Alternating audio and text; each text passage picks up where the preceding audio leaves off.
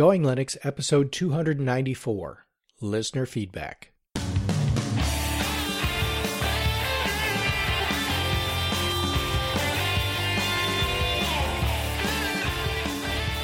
Welcome to the Going Linux podcast. I'm your host, Larry Bushy. Whether you are new to Linux, upgrading from Windows to Linux, or just thinking about moving to Linux, this podcast will provide you with valuable information and advice that will help you in Going Linux. We hope that you'll find this and all of our episodes helpful in learning about Linux and its applications and using them to get things done. If you want to send us feedback, our email address is goinglinux@gmail.com and our voicemail is 1-904-468-7889. In today's episode, listener feedback. Well, Bill is a little under the weather today, so it's just me for this episode. So let's get right into our emails for today. Our first email is from Ken. Ken writes, Larry and Bill, I'm currently running Linux Mint Cinnamon on my Acer Aspire 5535-5452 with AMD Athlon 64-bit processor, 32 gigabytes of DDR2 RAM, and an SSD drive. Linux works just fine on this machine except the temporary shutdown when you close the top without a complete shutdown of Linux. When I close the top, I have to press the on switch for several seconds to get it to cold boot. Instead of having to go through this complete reboot, it sure would be nice if I could just open the top and continue where I left off. Do you know of any setup process to make Cinnamon work in the desired mode? I did some reading and checked the power management. Lid closure for AC power and battery power are set to suspend. By the way, I have this machine set up for dual boot Cinnamon with Cub Linux. I really like Cub, but using it with the laptop and having to completely reboot makes it not too useful to me. The laptop has very short battery life and gets hot while holding it on my lap. Thus, the serious need to be able to temporarily halt the computer operation without the need to go through a cold boot. One other little bit of information. The boot up times for both Cinnamon and Cub are not very long compared to Windows 7. Still, it is a pain to have to go through a cold boot. Remember that I have my trusty Acer Chromebook sitting here that allows almost instant-on operation. It can be laying there dormant 1 second and be totally operational in just a few seconds, almost as soon as you open the lid. Of course, the Chromebook can't do some of the tasks that I would like to do with my ham station when that goes operational. Thanks, Ken. P.S. Bill, yes, I did drop my immediate ambition for the extra license. However, I did pass the Tech and Gen on the same day, KM4 QXE. Now I'm trying to assemble some HF equipment. I only have a VHF, UHF, HT up and running right now, swapping contacts with local extra friend. I'll keep working the little study program until I get the extra much later. Sorry that this doesn't fit your main core Linux, folks. I really enjoy your podcast and follow all the action on the Going Linux site. I will be using Linux on my laptop for the ham expedition. Well, Ken, you've got a few issues with this old Acer Aspire, and when I say old, this computer originally came probably with Windows Vista, and looking at the specs, it has a fax modem dial-up port. So this is pretty old, and as a result, some of the problems that you're having may be due to older hardware issues, particularly the battery. The battery may actually be completely shot and you need a new battery. You can find those on Amazon or other internet sites at a relatively low price. The lower the price, the more likely it is you'll have to wait for that battery to be shipped to you from China. But that's the first thing that I would recommend. While you have the case open, check the battery for the CMOS. That is a little button-sized battery that maintains the clock and you may not even notice that it's a problem. But since this computer is fairly old and you're ordering batteries anyway, I would recommend that. Now, those two battery replacements may eliminate the problem that you're having with the laptop getting hot, and it may actually eliminate the problem with the computer not going into suspend. The other thing to check while you have the case open is to check the RAM, make sure it's completely seated into the socket. Being so old, it's possible that they've worked their way loose, and you may be having some of the suspend issues as a result of that. Not very likely, but hey, you've got the case open. It's worth a check for sure. Just make sure that the RAM is seated properly. Other than that, I really don't have a lot of suggestions for you. You didn't really say, but I suspect that you have the same problem with Cinnamon and Cub Linux, the two operating systems that you have installed on the system. And I'm not sure whether you have upgraded Windows Vista to Windows 7 and you have that as a triple boot, but check that as well and see if the short battery life and the laptop getting hot and not going into suspend is the same on all three operating systems. If it is, I really think this is a hardware issue and not a software issue at all. So give that a try, and if any of our listeners have a suggestion for Ken other than what I just mentioned, send us an email or send us a voicemail with your suggestion, or put it on our Going Linux Google Plus community. Our next email is from Gus. Gus writes, Dear Larry and Bill, I think your points about lightweight hardware are good. I think that there's a place for projects like Mate, XFCE, LXDE, even in a world where hardware is phenomenal. While it may get to the point where the resources needed to run an OS become less and less important, I think that lighter desktop environments offer features that their more full-featured counterparts don't, especially in the worlds of enterprise development and media production. Lightweight desktops not only make efficient use of resources, but also can streamline workflows. iCandy is well and good, but in settings where productivity is king, it tends to get in the way and distracts from the task at hand. I also think that even as hardware improves, it still makes sense to optimize the efficiency and minimize the resource usage of programs. Obviously, there is a place for both iCandy and more lightweight systems. Thanks for the great show. Well, Gus, I couldn't have said that better, and I agree with what you said. There's definitely a place for both. And thanks. Our next email is from John. John writes, Hi Larry, as a longtime Linux user, I of course use LibreOffice.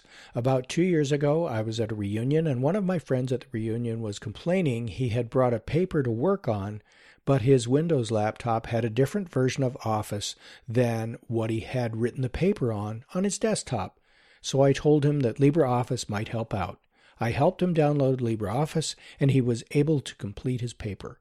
So open source even helps our Windows friends. John. John, that's very true. And if your friend, John, had been using LibreOffice on both computers, this wouldn't have been a problem, of course. But LibreOffice often solves the compatibility problem, even between Microsoft Office version incompatibility. And people talk about LibreOffice not being compatible with Microsoft Office, but even Microsoft Office, different versions are not compatible with one another in about the same way. LibreOffice is free, of course, so there's no reason that I can think of not to use it on all your computers, whether they are work computers or whether they are home computers, unless, of course, you work for a corporation that locks down software installation on their computers. And then you really don't have any choice, but LibreOffice documents are pretty much compatible with most Microsoft Office documents these days, for sure. Martin has written back with an update 1 year later. Hi, Bill and Larry. It is now almost 1 year from my original email, and I thought I'd better check in and let you know that I am still running Linux Mint, now 17.3, and now am fully converted to a Linux Future. I've tried Ubuntu Mate and Peppermint, but keep returning to Mint. I'd like to say that I'm much impressed by the standards of Linux, along with its capability and compatibility. So well done, and thanks to all who contribute to these projects. Finally, thanks for a great podcast. Martin. Well, Martin, thanks very much for those kind words, and I am very pleased that you have converted completely to Linux 1 year later. Sometimes it takes a while, and you've probably had lots of experiences to talk about on the way, so we'd like to hear about them if you haven't already provided us with that feedback in the past. So again, Martin, thanks. Ken wrote a further follow-up to his previous email. Thanks for your earlier email suggesting I install Linux Mint 17.3. I have been looking for direction regarding the advantage or disadvantage of making a /boot partition when partitioning the drive for a new installation. I did not create a separate boot partition with this new installation of Linux Mint 17.3. All things seem to be running well, so I'm not sure whether I should go back and reinstall again using the separate boot partition. Secondly, another reason for me to install a fresh operating system was because I lost my speaker icon and wireless card icon in the system tray. I tried reinstalling the latest XFCE desktop, but that did not solve the problem. I checked the startup, and both icons are checked as displayed on startup. In the new installation, I saved my home directory, did not reformat /home, and mounted that partition as /home.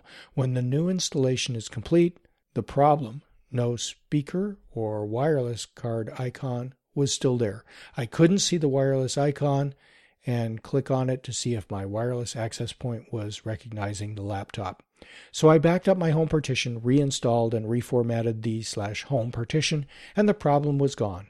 I now have my speaker and wireless card icon again. I was able to see my wireless access and get the Broadcom driver set up. Whatever was in my old /home partition brought the same problem over to my brand new Linux Mint installation. I don't know what the problem would have been. I was afraid I could not get the Broadcom wireless card on my Dell Inspiron 1501 working again in the new installation of Linux Mint, but I was able to quickly find good instructions on how to do that. I wish it was a little easier in Linux Mint to set up the Broadcom card driver. Well, thanks again for your help. I enjoy the show. Paul in North Texas. Well, Paul, I don't think that having a separate boot partition is going to make a difference one way or another with your issues. And the issue with the icons is definitely something that was in your home partition. It's probably in one of the hidden dot directories.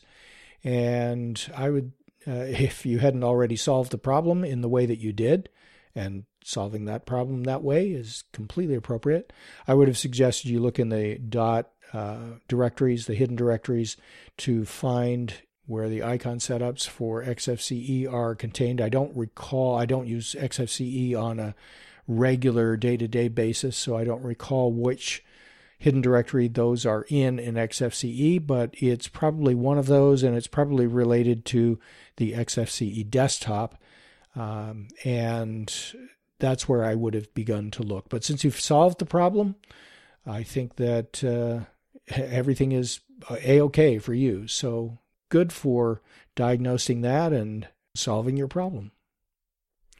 In our Google Plus community, we've been discussing Linux Mint distributions that mirror the look and feel of Chrome OS. Ken wrote us about his Cub Linux installation. By the way, Cub used to be known as Chromixium. Larry, Bill. I just tried Cub Linux, not in depth, but on the surface I like it. When I got it connected via my Gmail account, all the bookmarks, etc. came right up, and I could keep going just like on my beloved Chromebook. I installed it on my ancient Acer Aspire 5535 laptop with SSD drive. I installed it as dual boot with Linux Mint 17. Cub Linux, of course, is a bit faster than Chrome on the Chromebook due to the more powerful resources of the laptop. Then with the laptop, I can't just open and close it and pick up where I left off. as I do with my Chromebook. When I close the laptop, I have to press the power button until the computer powers on, then boot from a fresh start. The boot time is not bad, but certainly not as good as my Chromebook, with its almost instant start from the time that you open the cover. I think that if I had a better platform, I would really like Cub Linux due to the more powerful computing power and storage of the laptop. However, the $200 to $300 price tag of the Chromebook sure makes it attractive for the way I use it.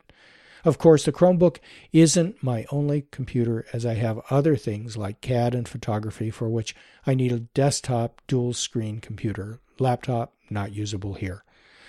It would be interesting to see Cub Linux on a modern, low-cost laptop if such would allow it to start instant on with low weight, 3 to 4 pounds, and with cool operation. Ken, P.S. Bill, I continued to use the Chromebook with the ham test online and passed my Tech and Gen last weekend. Now I'm waiting for the paperwork to get the system to be able to use the new license. 7.3. Our next email is from Rich, who writes, Larry, evidently many of the old processors can handle PAE distros, but some don't have some sort of flag in their firmware or something to enable the PAE distro to work. In particular, this refers to the IBM Lenovo P4-based laptops. There's a workaround for some of the Ubuntu-based distros. Haven't tried it yet, but seeing reports that it works. As I understand it, fake PAE is for CPUs that really can't handle PAE distros, and forced PAE is for distros that can, but don't have the flag. Here is a link to some of the info on the Lubuntu install page, and we'll have that link in the show notes, of course. And Rich signs off saying, still defrigging my computers. Well, thanks. And we appreciate the feedback, the link, and the input on PAE kernels. That's going to be very helpful to our listeners. And keep on defrigging. Next up, Tony. Tony writes, Hi, Larry and Bill. I have a serious problem. I give you the error message that I'm getting verbatim. Running in software rendering mode. Cinnamon is currently running without video hardware acceleration. As a result, you may observe much higher than normal CPU usage. There could be a problem with your drivers or some other issue. For best experience, it's recommended that you only use this mode for troubleshooting purposes. All the best, Tony. Well, Tony, it does seem to be, from that error message, a serious problem. You haven't told us, though, whether this is a brand new installation, whether this is an installation you've been using for a while and this message just came up. If it's a brand new installation, it may be that your video card isn't capable of running any more than 2D acceleration. So you might want to go into the video setup to check to make sure that it's set to use the lower graphics mode. And it's also possible that you need to use a proprietary driver on this particular laptop. So check in the driver settings to make sure that you are using the latest driver. And if you're using Ubuntu or Linux Mint or many of the Debian derivatives these days, they have a driver check utility in there that allows you to see if there is a proprietary driver or an alternative driver for you to install. Check there first.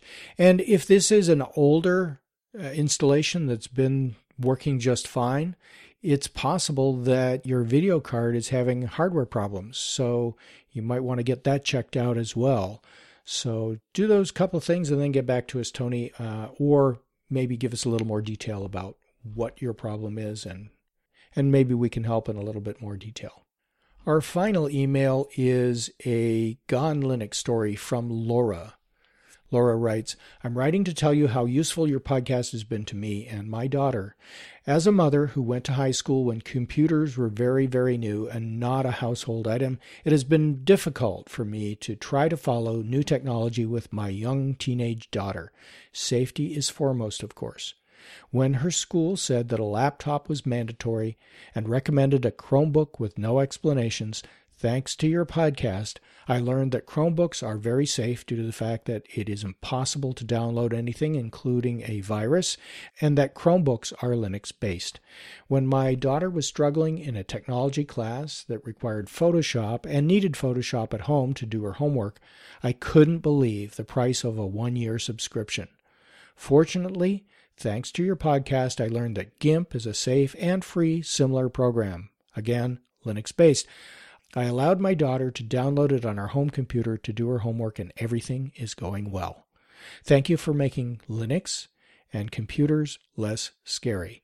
In our own small way, we are going Linux. On a personal note to Bill, I would like to tell you that we have our little dachshund called Biscuit, and while she does not steal our dinners, she does hog the bed and snore. But we love her very much. Keep up the good work, and thanks again, Laura from Canada. Laura, thanks for the email. We really appreciate hearing these Gone Linux stories from our listeners, and it sounds like you and your daughter are both adapting very well to Linux. Keep up the great work. Well, that's it for this episode. Until our next episode, go to our website at goinglinux.com for articles and show notes, as well as links to download and subscribe. We are the website for computer users who just want to use Linux to get things done. If you'd like, you can participate directly with our friendly and helpful community members by joining the discussion in our Going Linux Google Plus community. Until next time, thanks for listening.